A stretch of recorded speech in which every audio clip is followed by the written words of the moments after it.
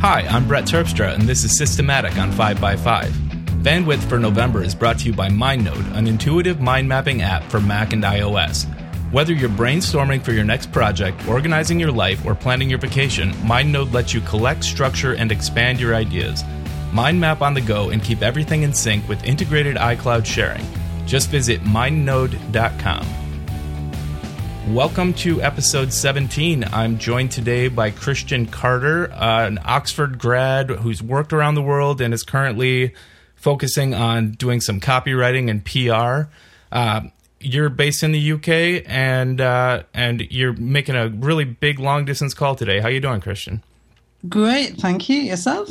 I am. I'm sick, but I'm recovering. I've got my bottle of sore throat spray, so I have that. So we're fighting for it. Yeah, we'll make it. We'll make it for an hour. Where are you calling from? I am in Minnesota. Minnesota. It must get pretty cold there this time of year. Actually, it depends on your idea of cold, I suppose. Right now it's 37, and that's above zero, so I'm good. Okay, cool. Well, us Brits, we've got a habit of talking about the weather, you know. So where you're in? It starts with an SH. I'm in London. Oh, you're in London. Oh, that's way cooler. Okay. I'm now scrabbling my brains to think of a place like that begins with an SH. Oh, Shoreditch. Yes, that's the one I was thinking of. Shoreditch. Yeah, in London. So East London. That's big kind of digital tech community based around kind of the Silicon Roundabout. They've called it. Okay. Kind of dubbed it. So, there's a lot of tech startups over this way. You've got companies like Shazam, SoundCloud, all kind of based around this area. So it's become quite a big hub for digital stuff. Is SoundCloud primarily based in London? Yeah, I think so. Primarily based off Old Street Roundabout. So yeah, it's good to have all these interesting companies that are around and about. Great for networking. Great for going out, meeting people. It's kind of regular drink scene here. So yeah, it's that does sound pretty cool. And you're freelancing right now, is that right? Yeah, freelancing right now. I think I came out of uni and wanted to get a proper job, but then because proper jobs were just hardish to come by, ended up kind of freelancing, and then freelancing has, like, over the last 3 years, I kind of become the job, really. Sure. Yeah, I did that for, wow, I must have freelanced for almost a decade. Wow. And it bled me dry.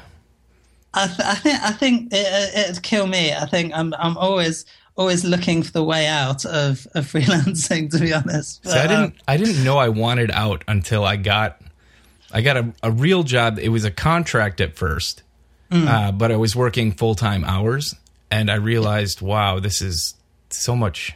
This is the life, man. It's so much lower stress, really.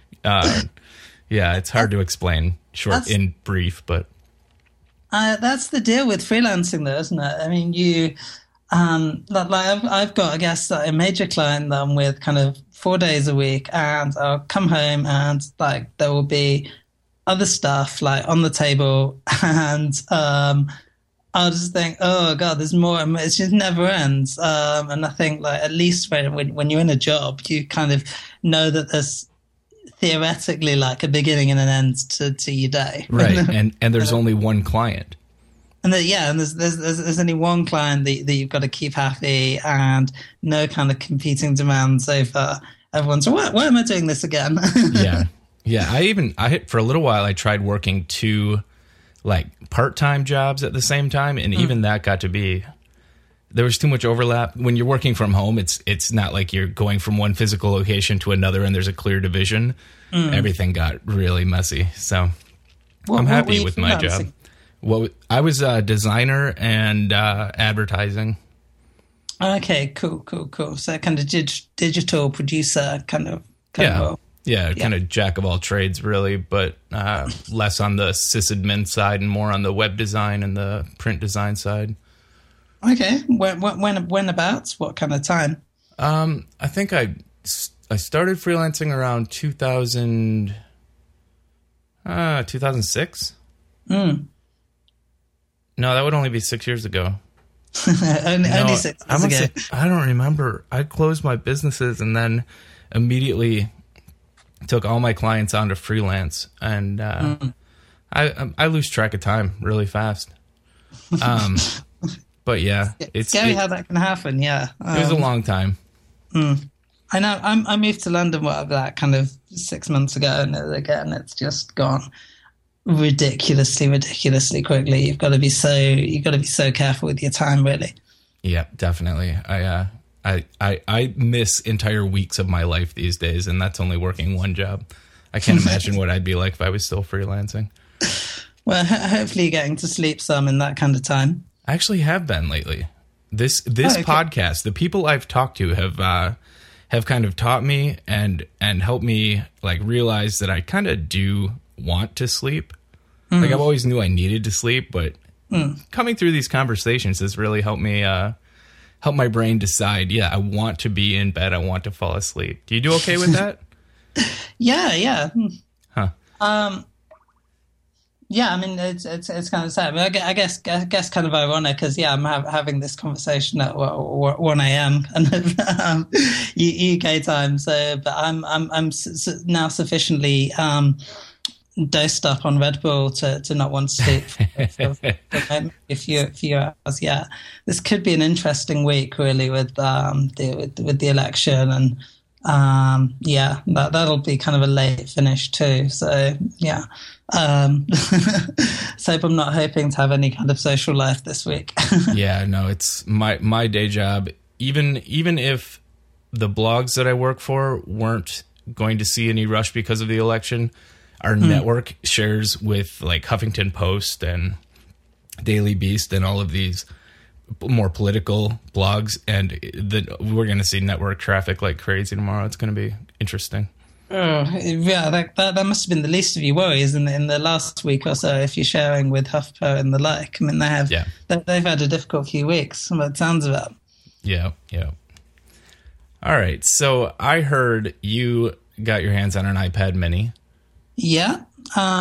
Today kind of went in to take my first kind of look at it. A little bit late, I guess, but I've been busy. I was really, I quite liked it, I've got to say. I can see it becoming, I think, the main kind of default Apple device in the same way as I think the iPod Mini. Yeah. I mean, it feels probably a lot more kind of natural to play with, natural to hold. I've got an iPad 1 that's been, I think, sitting in my drawer really since really my iPhone's just completely replaced it. And I wasn't, too fussed about this launch at this stage. I just thought, it's another iPad. But I was, something like £270 for the low end model, and it does kind of open it up a little bit. You're thinking, well, actually, it's the right kind of size. It's not too bulky. I can really see people going for it. Obviously, there hasn't been the kind of big lines outside the tech store, and lots of people have read a lot of things into that. But I think we're now just at a stage of kind of diminishing marginal returns with the Apple devices, where they've kind of reached a stage where they're good enough, and if people want one, then they'll go out and get one. It's kind of like the Beatles. Like, I don't think we'll ever see the kind of mobs and mass hysteria that we had when the Beatles came to the U.S. Like, people just get a little more patient, a little more used to things being that exciting. Yeah, I don't think it's indicative of a lot, really. But well, I guess there's a couple of things though. I mean, like, you almost take a step back and think, right, well, Apple's now been judged that if it's not mass hysteria, it's a failure, right? For one. So, actually, if you think like where Apple's come from to that, it's almost been like the story of kind of the last decade, I guess. But you can't possibly achieve that kind of standard. You're never going to get the kind of jump that there was from dumb phone to iPhone ever again. Really, Right. it's only going to be incremental for now. But I think there's, particularly with this device, there'll be a lot of people that kind of thought, man, iPad. But once they've gone and had a play with it, I think they'll think, well, actually, the form factor is kind of nice. It feels a lot less junky than some of the other 7-inch tablets. It's so light as well. Feels nice. But the one thing I was struck by, kind of. Around the tables in the Apple Store, there were loads of people playing with the Mini. The tables with the 4 were practically deserted, and you go and pick up a 4 afterwards, and damn, the thing feels heavy. It's seriously quite heavy in comparison. So,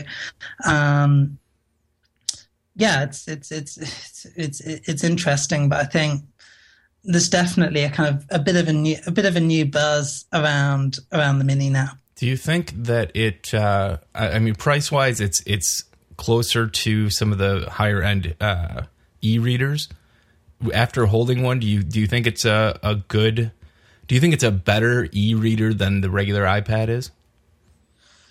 I always thought, I've tried. Have you ever tried reading kind of really, really long form stuff like books and that on a regular iPad? Yes, I have. I've tried reading like a Franzen novel, and I got about halfway through it, and it's a bit big novel, and it feels like it was an iPad 1, but it just feels like a quite frustrating experience. I agree. You really notice that you're holding an iPad, any kind of iPad, I think, after a while, and you can immediately notice when you picked up the 4. But the Mini, it's that light that you're just going to carry it around. I think it'll be more, definitely kind of more of a Kindle competitor, which Kindle's got that kind of lightness thing. Well, that's cool. I mean, I think that if it's going to take the kind of chunk of the market that you think it will, it'll probably be because of price. I mean, the experience probably isn't as visually stunning as a full like Retina iPad, but at that price, it's like just over half the price, right? Yeah. And it's not. No, I guess that there are cheaper tablets out there. I mean, they've gone. I don't think they're competing on price, but I think the combination of form factor and paying for slightly better experience. Right. Well, it's not that they're going to cannibalize other.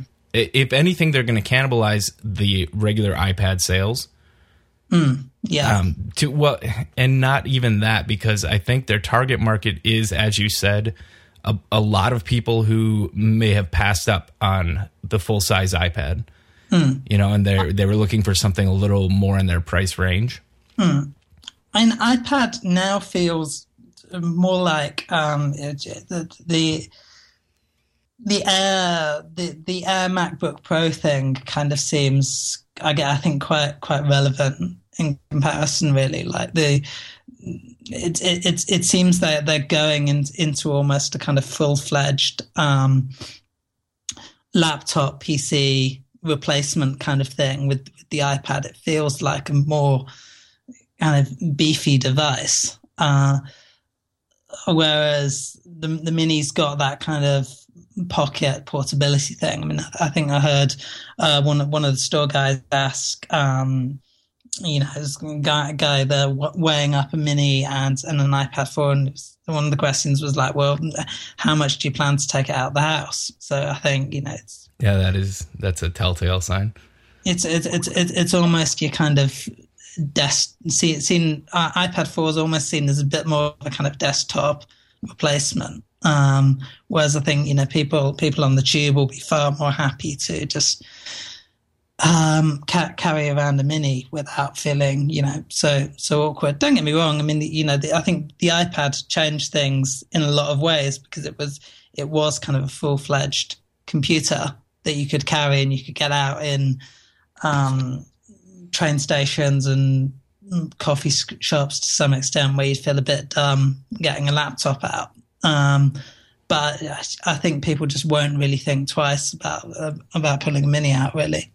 That's interesting. I think what I'm hearing you say is that you think that the iPad Mini could replace the iPad in the way that the MacBook Air, for a good chunk of the computer using, or at least the Mac using population, it replaced the MacBook Pro. I know I did.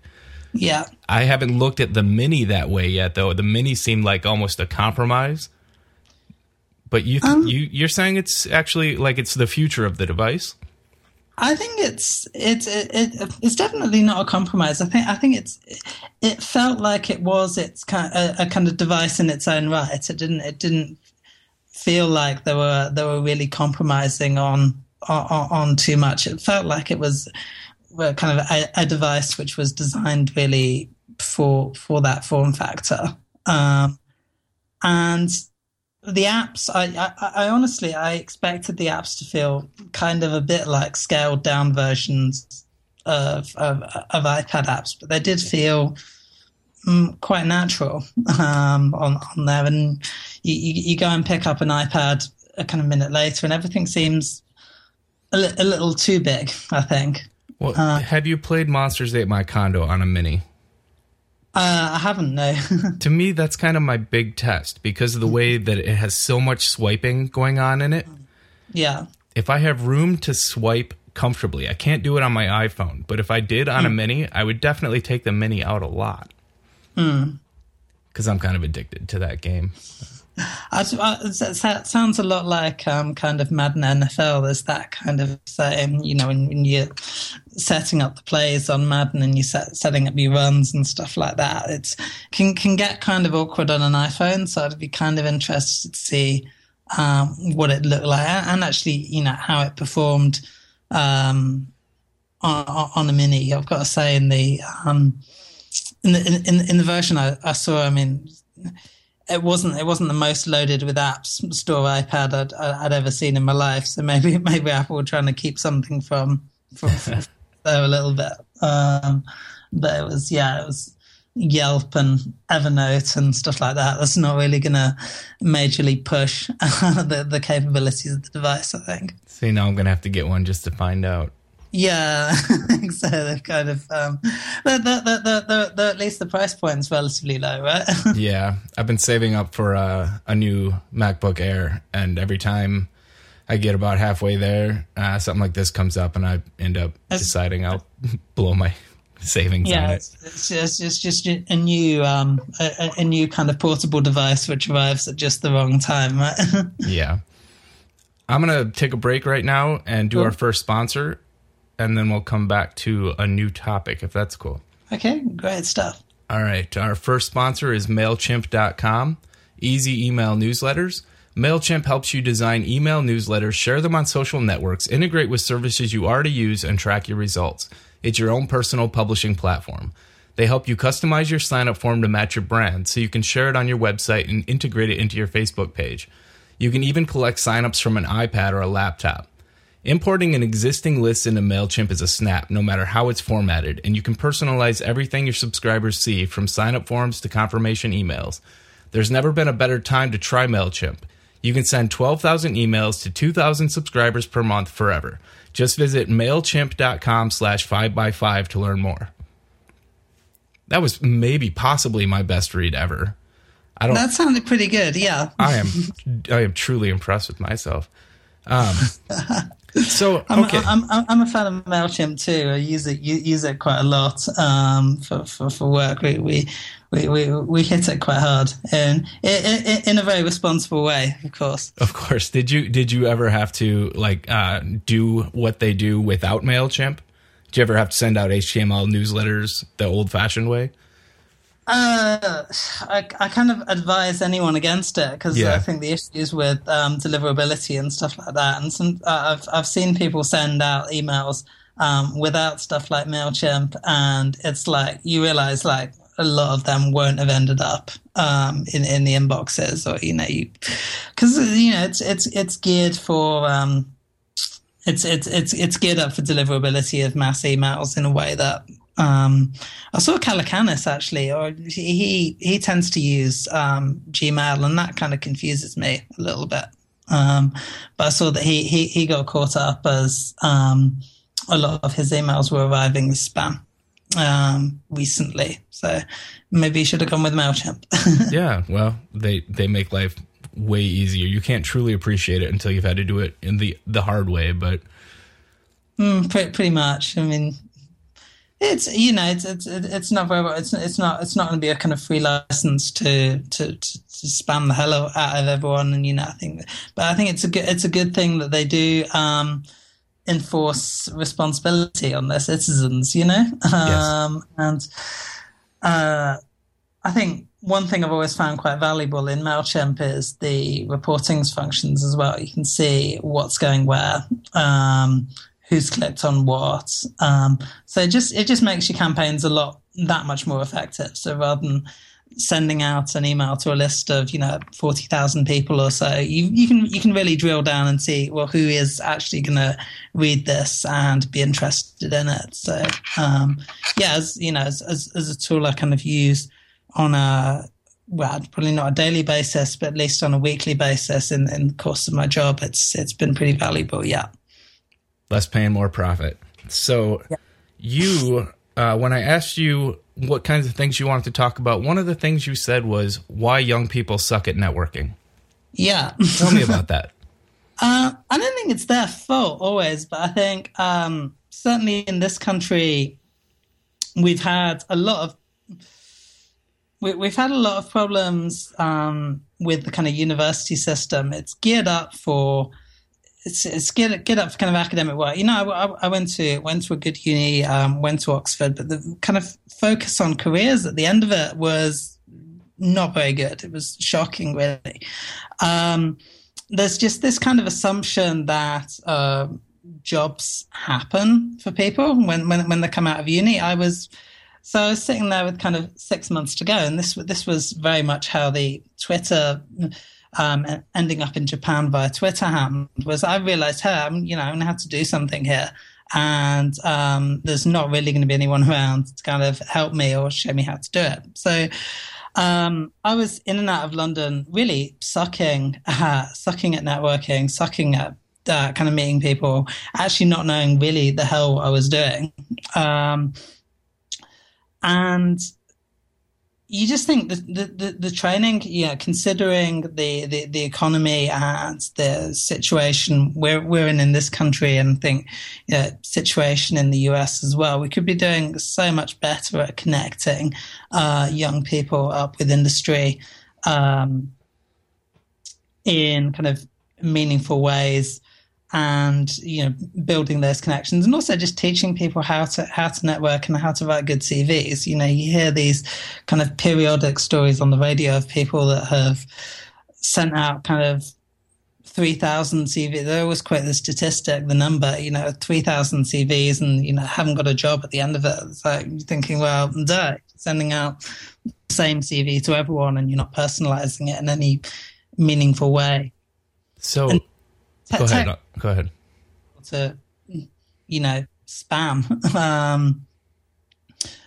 employers, really, and it's not getting value for people, but no one's telling them how to do it any better. So your answer to why young people would be bad at networking would be that no one's teaching them how? Yeah, I think so. Certainly not the universities, and I don't know whether the situation's changed, whether just social has changed networking. I mean, there's obviously the kind of there's all the stuff about like what you should and shouldn't have as like Twitter pictures and like Facebook pictures, and what you should and shouldn't say. And I think people have like mostly absorbed that, but I think it's really difficult as a grad ending up in this economy, knowing how it is. How do you get into that position where you're starting to meet people, and you're starting to engage with employers? So what do you have, like 20,000 followers on Twitter? Yeah. So how did you go from how many did you have when you were in uni? 2.5, I think. Okay. So how did you multiply? How did you network? Early starting, I think. I think starting early was the big thing. I had that kind of first mover advantage. I saw Twitter back in 07, 08 as being just this kind of great way to catch people in industry off guard in a way. I think like you wouldn't be able to just send a LinkedIn message, or I certainly didn't have the nerve to send a kind of LinkedIn message to someone asking for a job or something like that, or trying to even set up a meeting. But if they were chatting about stuff on Twitter, I felt like I could just go in and follow them. And if they had somewhere where I could add value or crack a joke or something like that, I would. And it just kind of snowballed from there. I mean, the situation with Japan, where I went over there and as kind of a little bit of a plucky youngster, didn't know any Japanese, went on their website, said now hiring, it said it in English, so that was good enough for me. That started kind of a chain of emails and conversations that ended up in me going over there. But just starting early and just being a little bit plucky about it. But I'm sure like I made hundreds of massive mistakes, both like when I was in Japan and before I got there, and since, that I probably didn't need to make.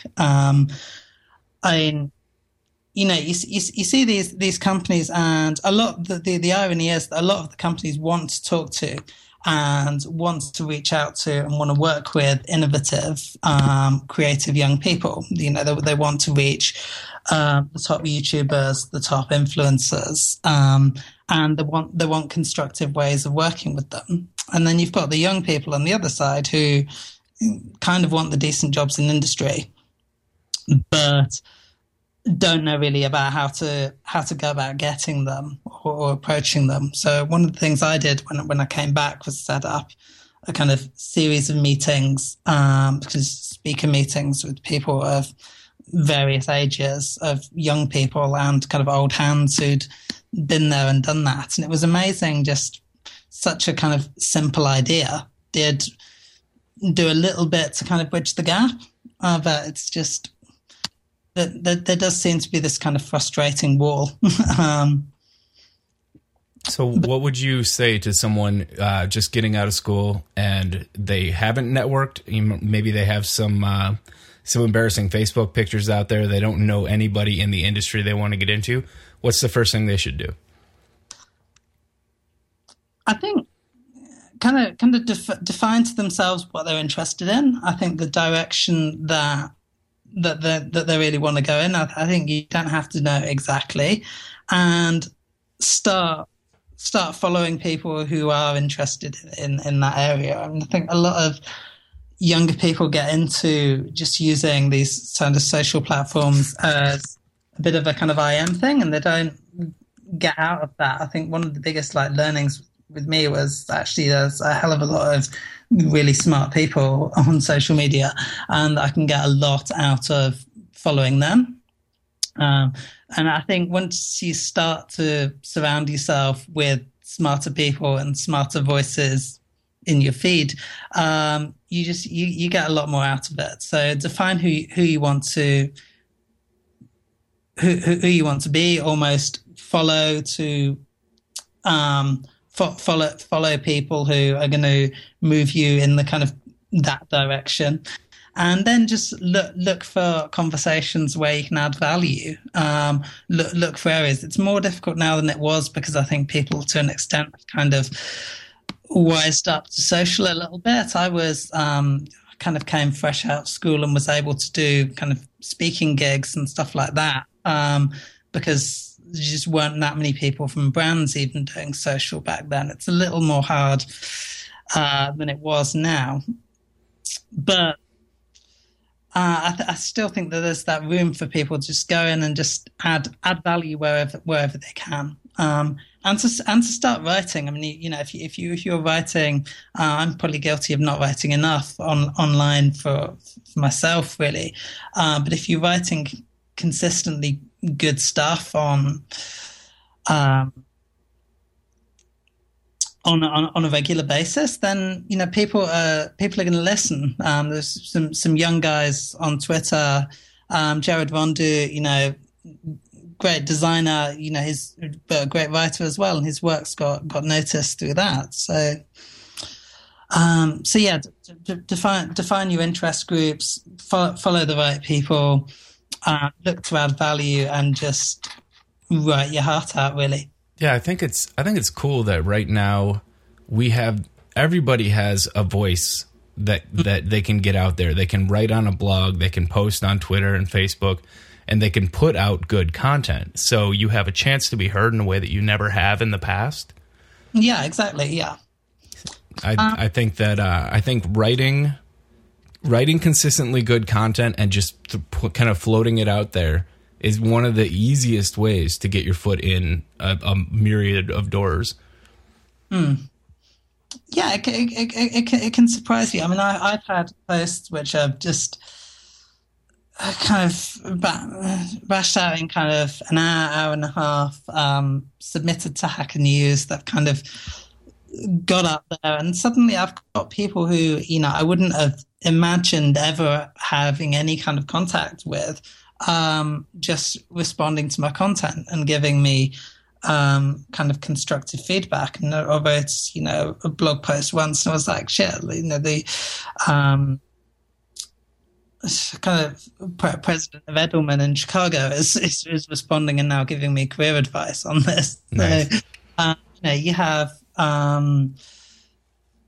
these kind of crazy opportunities to kind of open and just open doors for yourself. I think one of the great things about social, and it's not often really talked about in these terms, is that it's been quite a democratizing thing. You've got the combination of these publishing platforms that can open you up to a global audience, and I guess the kind of production tools have. We're talking about the Mini.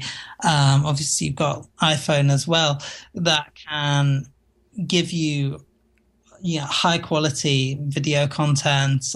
Can enable you to write and publish on the move. Can enable you to be at the scene of the actions. There's this massive kind of confluence of the distribution platforms and just production level technology, neither of which you'd have had access to before. Right. Yeah. Like I said, I think it's an amazing era to live in for kind of disseminating your own voice, to the point where you can get jobs because of things that you do at home on your computer. Yeah. I mean, do you think this maybe comes back to the university's point that many of them are kind of stuck in this sort of kind of old world of, publish and then kind of wait for a response, or diligently craft out CVs? I can't speak for all universities, but I can say that that's definitely, it's a shame when it does happen. I mean, my uni people didn't really even know what to make of the fact that I wanted to go into marketing or do digital. I think one of my tutors were Christians over to Japan to go and do something with the Twitter, he said. This was a couple of years ago, but it's yeah. Read in the last week that people are kind of using social in all sorts of kind of creative ways. There was a study in Popular Science saying that teens who had smartphones were more likely to set up hookups than than teens without. People post Sunday like trading gas sex on Craigslist. So people using social in all sorts of creative ways, but not always. They're not always being trained to use it, I guess, in the most constructive ways that are going to benefit them. Right. Well, and I think it's that double-edged sword that makes a lot of people, like say university professors, think that maybe going to the cutting edge is not the ideal way to present technology to students because they're just going to use it to get laid, for example. Yeah. So I think that probably scares some people that have been on the fringe from truly embracing the technology.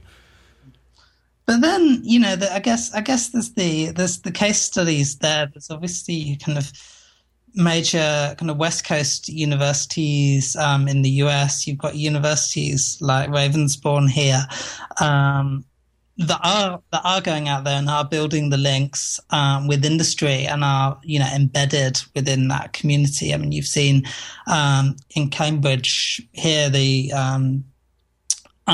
really grew from its links with Cambridge University. So where there's these universities can provide a steady supply of graduates into this economy when they're prepared to change their models and kind of adapt a little bit. And God knows, students are paying enough for it these days. You think they should probably be getting more than a bit of paper out of it. Yes. Yes. Fees, I think in the US have always been huge. They're beginning to kind of ramp up, I think, to similar levels over here. It's just... yeah, it's frustrating. Well, as college becomes a little bit less relevant to your job search, the prices go up, kind of like Amtrak. Yeah. Amtrak and the Postal Service here in the U.S., the fewer people that use it, the more they charge, and it just kind of starts to seem counterproductive. Our next sponsor is Squarespace.com, everything you need to make an amazing website. Squarespace is a fully hosted, completely managed environment for creating and maintaining a beautiful website, blog, or portfolio. That means that no matter how experienced you are with building websites, you can build something amazing in minutes without having to worry about hosting, scaling, or integration with social services like Twitter and Facebook. And the great news is the new Squarespace has arrived. The templates with the new Squarespace are out of this world. They're beautiful, they're clean, and they let your content do all of the talking. You can check them out at new.squarespace.com/templates. Everything in this platform is drag and drop, which makes it even easier and more fun to use. Even the structure is great. Perfectly clean code, amazing for SEO with image versioning, and everything is integrated. Design, domains, hosting, support. Layout Engine is Squarespace's page builder. It allows you to create custom layouts for each of your pages in seconds. You add blocks of content such as photos, videos, text, social media content, and tons more. You don't have to worry about what your site will look like on a mobile device. When you add images or design pages with the new Squarespace, your entire site will restructure automatically to fit on every device and maintain the beauty of the site's design. If you like stats, you'll love the real-time analytics that are built into Squarespace. There are even iOS and Android apps that let you manage and post on the go. You can even import your content from your current blog and easily set up sharing and syncing with your social media accounts. As always, Squarespace delivers award-winning 24/7 customer support that responds in minutes. They also have live online workshops to walk you step by step through everything you need to know to build an amazing site. When you sign up for a year of Squarespace, you get a free custom domain name. Squarespace is $10 a month for the standard plan and $20 a month for the unlimited plan. If you sign up for a year, you automatically get 20% off, and if you sign up for 2 years, you get 25% off. If you want to pay month to month, you can easily link your custom domain with just a few clicks. There's no credit card required to try it out. Simply go to squarespace.com/5x5 and start your trial. If you decide to purchase, click enter an offer code below the pricing at checkout and enter the offer code TURKEY for an additional 10% off. Check them out. Okay, Christian, you want to do our top 3 picks? Yeah, let's go for it.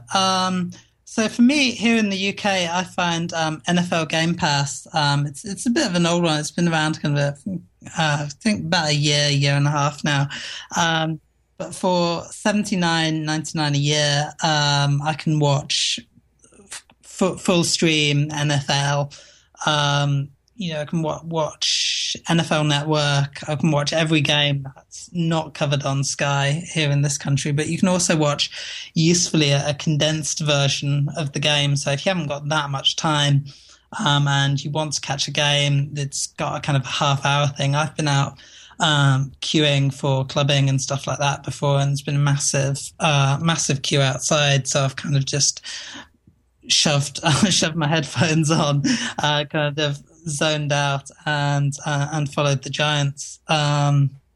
So yeah, and NFL Game Pass is good. I was actually going to come to the US and catch a game. I was going to catch the Giants game last week, but I'm quite glad that I didn't. A, because I think they lost to the Steelers, but B, because it wouldn't have been a great time to be in New York, I don't think.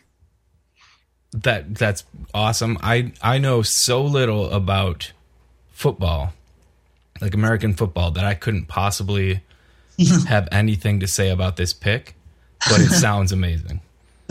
It's cool. I mean, I think there's going to be a kind of increasing trend from people. It's kind of like cord cutting in a way. These people, instead of moving from kind of all service, all thrown in kind of cable subscriptions, people actually picking what they really want. I know my dad's ditched his cable subscription in the last week and has hooked up to Netflix as well, which is like $10 a month or something like that over here. Netflix is a lot newer to the idea of streaming and video on demand's a lot newer to UK people.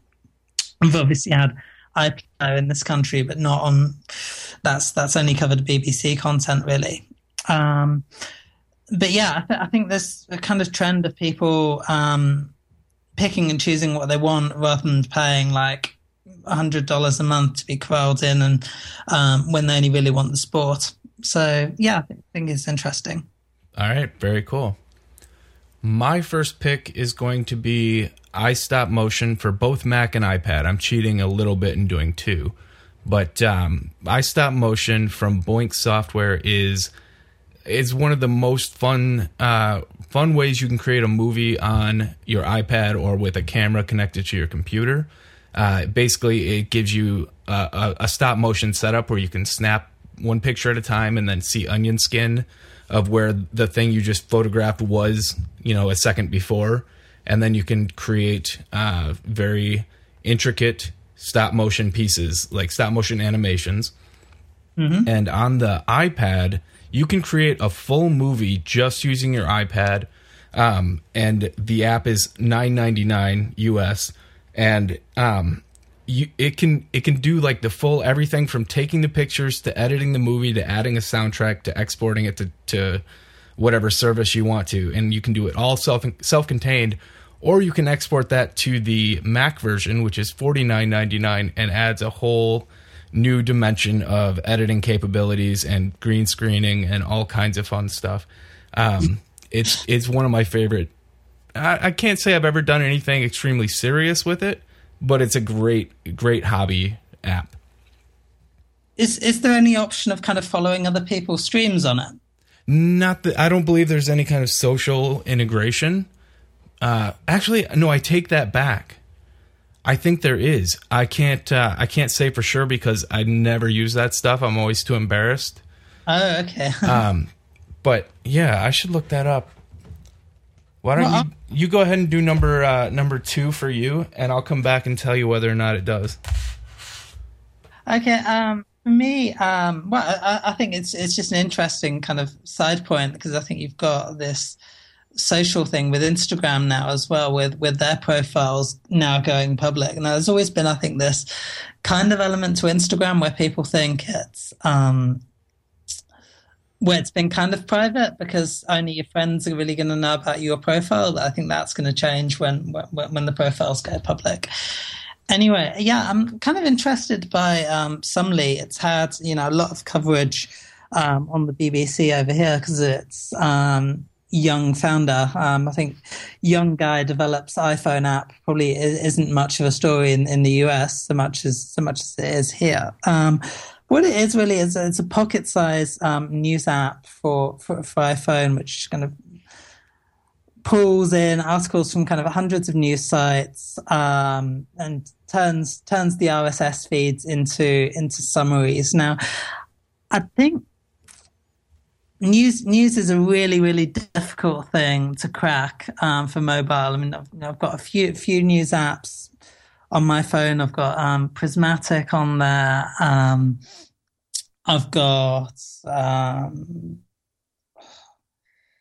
what's it called? NJuice on there, and none of them really crack it. The kind of mobile UX, it's very, very difficult to kind of comfortably read news on an iPhone, really. And this, I'm not saying it's completely there, but I think it's getting there. I think so. It's at the very least, it's an encouraging step in that direction. What's number 3 for you? I'm still on number 2. Don't rush me. Still on number 2. Okay. I did just check, and iStop Motion does have the iPad version has a thing called the Theater, where you can share your creations and see other people's work, and it looks pretty cool. Look, I think it's YouTube based, but yeah, it collects them nicely. So my number 2 is going to be an app for the Mac called I'm Away, and it's grown recently to be a little more complex, but basically it lets you, with a shortcut key or a click in your menu bar, set your Skype, Adium, and iChat statuses. So you can be here or away or invisible all at once on everything. And I'm required for my job to be on all of those pretty much all the time. So it's nice. It's really handy. To be able to just move off and just without having to click through 3 different apps. And it reminds me of an old program I wrote a long time ago that did the same thing. And there's also a Twitter feature built into it now, so that you can send a Twitter message at the same time you set all your statuses. I haven't figured out why I would use that yet, but it's there, and it's very reminiscent of what my app Mood Blast used to do, and I kind of appreciate seeing that functionality brought into a much nicer interface. I kind of hope for the sake of civilization we haven't yet reached the point where we're having to actually notify people when we're not there on Twitter. Yeah. But yeah, it's definitely nice for stuff like iChat and messages and stuff like that, I can imagine, because you get people just assume that you're there, don't they? If they're not getting a response, they just keep on kind of hammering away, and you kind of think, well, after the 42nd, do you think either I'm being a real douche or just like I'm not actually at my computer? Right. Well, and for me, like, I get notifications on my iOS devices if someone says something to me while I'm away from my computer. And if they do, I feel obligated to get back to my computer and respond because, I forgot to tell them I was leaving, or I forgot to set the signal that I was gone. So this is nice for me. Have you seen Hajoki? This isn't my number 3, not officially, but have you seen Hajoki? No, I don't think so. Yeah. So what that is a stream of your cloud-based apps. So it'll tell you, it's particularly good for stuff like collaboration, of if there's, say, an edit to a Google Doc, or a file is edited in Dropbox, or if you get a new Twitter message, it gives you a kind of news feed of these items, and then sends you a daily digest of what's happened in them, really. So it was very useful actually for an event that we were setting up recently at the PR events, and we were we'd ran it through Google Forms. So people would register for the event, register their interest in the event through a Google form. And every time there was an edit to the document, it would tell us. So you would get a nice kind of stream and a nice kind of visibility on how on just how you were doing. Really, it gives you a nice kind of status report. Nice. I'll have to check that out. So yeah, that's a good one. And probably, my number 3, I was kind of torn between 2, but I'll probably go for Halo, as it's again been out a little while, but I've probably found myself using it a bit more since I arrived in London, which is now very much like Uber, where you can pull up where you are, say, and they'll give you a cab in a certain amount of time. But this Halo, it's interesting because you always get in the cab having used Halo, and you always ask the driver kind of what they think of it. And I think it's proved to be, a good deal for me. It means I didn't have to go out and wave my arms around in the middle of the street when I want a cab. But when I'm talking to them, one of the things that they often kind of cite is that for young women in particular, because they've got London's got a real problem, I think, with kind of unlicensed cab drivers, and you'll come out of a club and they'll be harassing you down the street, and I think as a young woman this would be quite an intimidating thing. So Halo will give you the face, it'll give you the license plate of the driver, and it'll also give you a number for them as well. So they'd be able to say, well, moving to a different part of town, can you pick me up from there? So yeah, I think Halo is kind of a neat and well executed way of technology, just adding value, really. Nice. Yeah, we talked about Uber 1 week earlier, not 1 week previous, but on an earlier episode, we talked about Uber. Have you seen that one at all? Yeah, I've seen Uber. I haven't used it. Is it the same idea? Is it similar? Yeah, it's a similar idea, pretty much. I haven't seen how well Uber is executed. I've got to say, one of the things that Halo have done quite well in London is they've managed to get a lot of the cabs changed to yellow, so they're very, very visible. Now, I guess like in New York, a yellow cab wouldn't be so much. Here, where we're kind of used to them being black, it's they've done quite a good job on that. So they estimate that around kind of 2/3 to 3/4 of London cab drivers already are on Halo. So it's that they see it as a good way of getting work, and it's certainly a lot more convenient as a way of getting around when you're in a hurry. Yeah, well, I think Uber has drivers and cars that are only Uber, whereas Halo sounds like any cab driver can use it. Yeah. Well, any cab driver, I think, can sign up to Halo. I think they just have to download the app. I think. Nice. Well, that's very cool. So yeah, it's cool. Awesome. It's worked. It's worked every time I've used it, and I've never really had to wait more than 5 minutes for a cab, even when it's been really raining quite heavily, and I really haven't wanted to go outside my door. So that's brilliant. Saved my bacon on a few occasions. Awesome. Yeah, that would be a huge relief. I hate flagging down cabs. I come from a small town. I'm not used to doing it. Yeah. But anyway, my number 3 is an old utility. I don't even know if it's still being updated, but it still works, and I enjoy it greatly. It's called Namebench, and what it does is take all of the DNS servers or domain name servers that are near you, and includes public ones like Google's and OpenDNS, and it speed tests them. It runs a long battery of tests to see which ones resolve the fastest. And from any network location you might be in, it can instantly tell you what the fastest DNS for your location is going to be. And then you can go in and you can set your DNS settings in your system preferences and speed up your network surfing. And it's free. And I forgot to mention that imaway is free as well. It's pretty. It's a silly utility, but if you run into a situation where you're being bogged down at a DNS level, it's just great.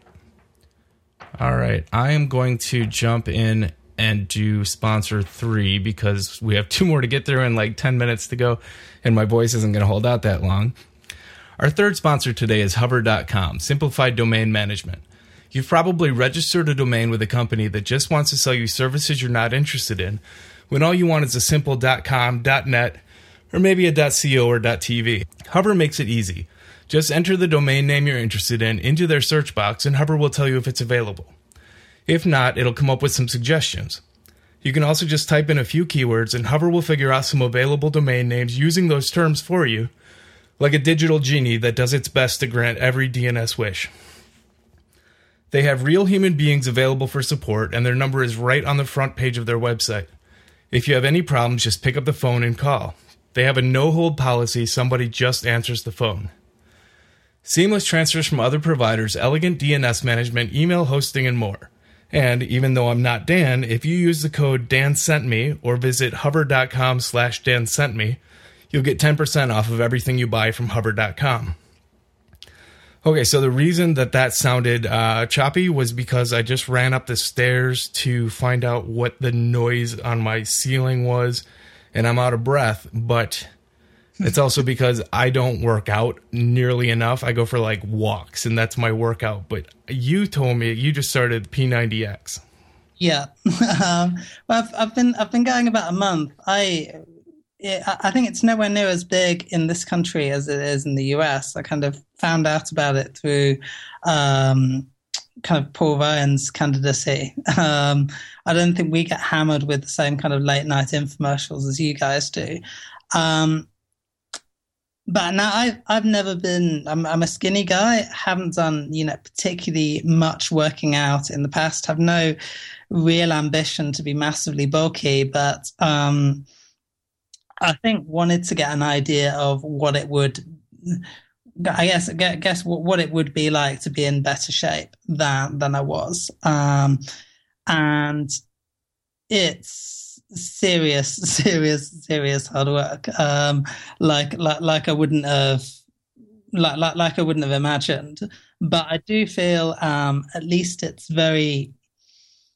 structured in a way, and it means I don't have to go anywhere near a gym because gyms just out of me, to be honest. There's a certain like snobbery around gyms, isn't there? You've got the kind of the big bulky guys that kind of, I guess, know how to use the equipment. There's a kind of snobbery to it, and every time I think I've ever gone to a gym, I've always thought I'm paying a lot to really not get the best out of what I'm doing, and actually I'd kind of appreciate a little more privacy while I'm sweating my ass off. So P90X has given me that. I think it's now reached a point about it's about kind of 3-4 weeks in now, and it's reached a point now where I guess I'm hitting a bit of a kind of doldrum with it.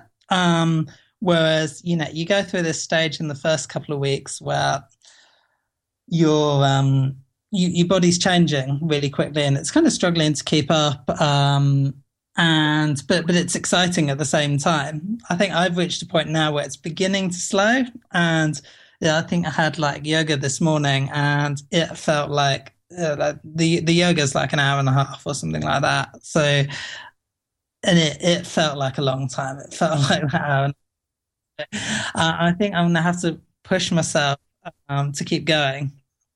But one of the things which I think I've seen around it is that when you Google it, there is quite a big internet community of people that do it, and obviously the program's about kind of 10 years old, and it's interesting to see actually that back they, I think, saw the opportunity in social and I think set up some kind of niche community around it, probably to sell more of the things. But since then, I think there's certainly quite a few Twitter people that if I hashtag P90X on the end of a tweet, they'll get back to me and ask about how I'm getting on. There's quite detailed teardowns on Jezebel and the like about P90X and its cast of characters. There's people who've done all 90 days and blogged them diligently, individually. So almost like it's a workout program that you do you do on your own, obviously in your room, and that's a nice part. But you do feel that you're able to share it with someone without them actually seeing you work out. So I think it's interesting. I think there'll obviously be kind of successors to this, but I now think that there's almost an opportunity for a really maybe something along the lines of kind of an evolution of Nike Plus. I know Nike still do Nike do like runs around in kind of my area that kind of mashes up social with exercise in a kind of interesting way. I see it kind of as a religion. A religion? Yeah, because everyone, like, you're praying in private, but you're exercising instead of praying, and then there's this whole like bizarre network of kind of devotees that are just there's a fervor about P90X that I've never heard with any other exercise program except for maybe like is Jenny Craig an exercise program, or is that just a cult? Not sure. Okay. P90X may also be a cult. It has occult appearances to it. I actually own the P90X DVDs, and I got them, and I looked at the before and after pictures and realized that my goal really is just to look like the before picture on the P90X box. Yeah. So I went back to their whole Slim and 6 series and got, 3 weeks into that before I gave up. I gave up on everything, though. Yeah. There's a few people that I've spoken to that have said that they've got like 2 weeks in on it and given up. And from what I've read, 4 weeks around the point that I am at now is the kind of optimum point for when most people do give it up. And I think I can kind of see why. Because I think you reach a point where you've worked hard, but you're then pretty much satisfied with the changes that I've made. And you kind of think, well, this is enough, and it's taking enough out of my life as it is. And I don't really need to look like those kind of after photos either. So if your interest isn't in, building up a huge muscular body, is the overall workout program helping you in other ways? Yeah, I mean, I think I feel stronger, and I feel I feel healthier. And I used to be the kind of guy that could. I've never been fat. I've never been like overweight or anything like that. But I think if I'd go for a run or something like that, and have to run for a bus or something like that, I would begin to feel it quite quickly, and have to stop and feel like I was out of breath. Now I just feel like I kind of keep going, and it seems, it kind of catches you at unexpected moments. It's like you run for a bus and then you just keep going, or don't find shopping or something like that as heavy, or just have that little bit more energy throughout your day. It's a weird thing because it's a really intense program. No two ways around it. It works, and I think the only reason that it works is that because it's every day, and because you've still got kind of endorphins in your system from the last time you worked out. If you had to leave it 2 days, you'd begin to reflect on it and think, I don't want to go through that again. So it's this kind of gradual. You're still kind of half high from the last workout. So as long as you don't ache too much, you just get through the next one. But I think if I went 2 or 3 days without doing it, I'd stop entirely. So it's a difficult thing. I did that like 3 years ago, and I stopped entirely forever. Yeah.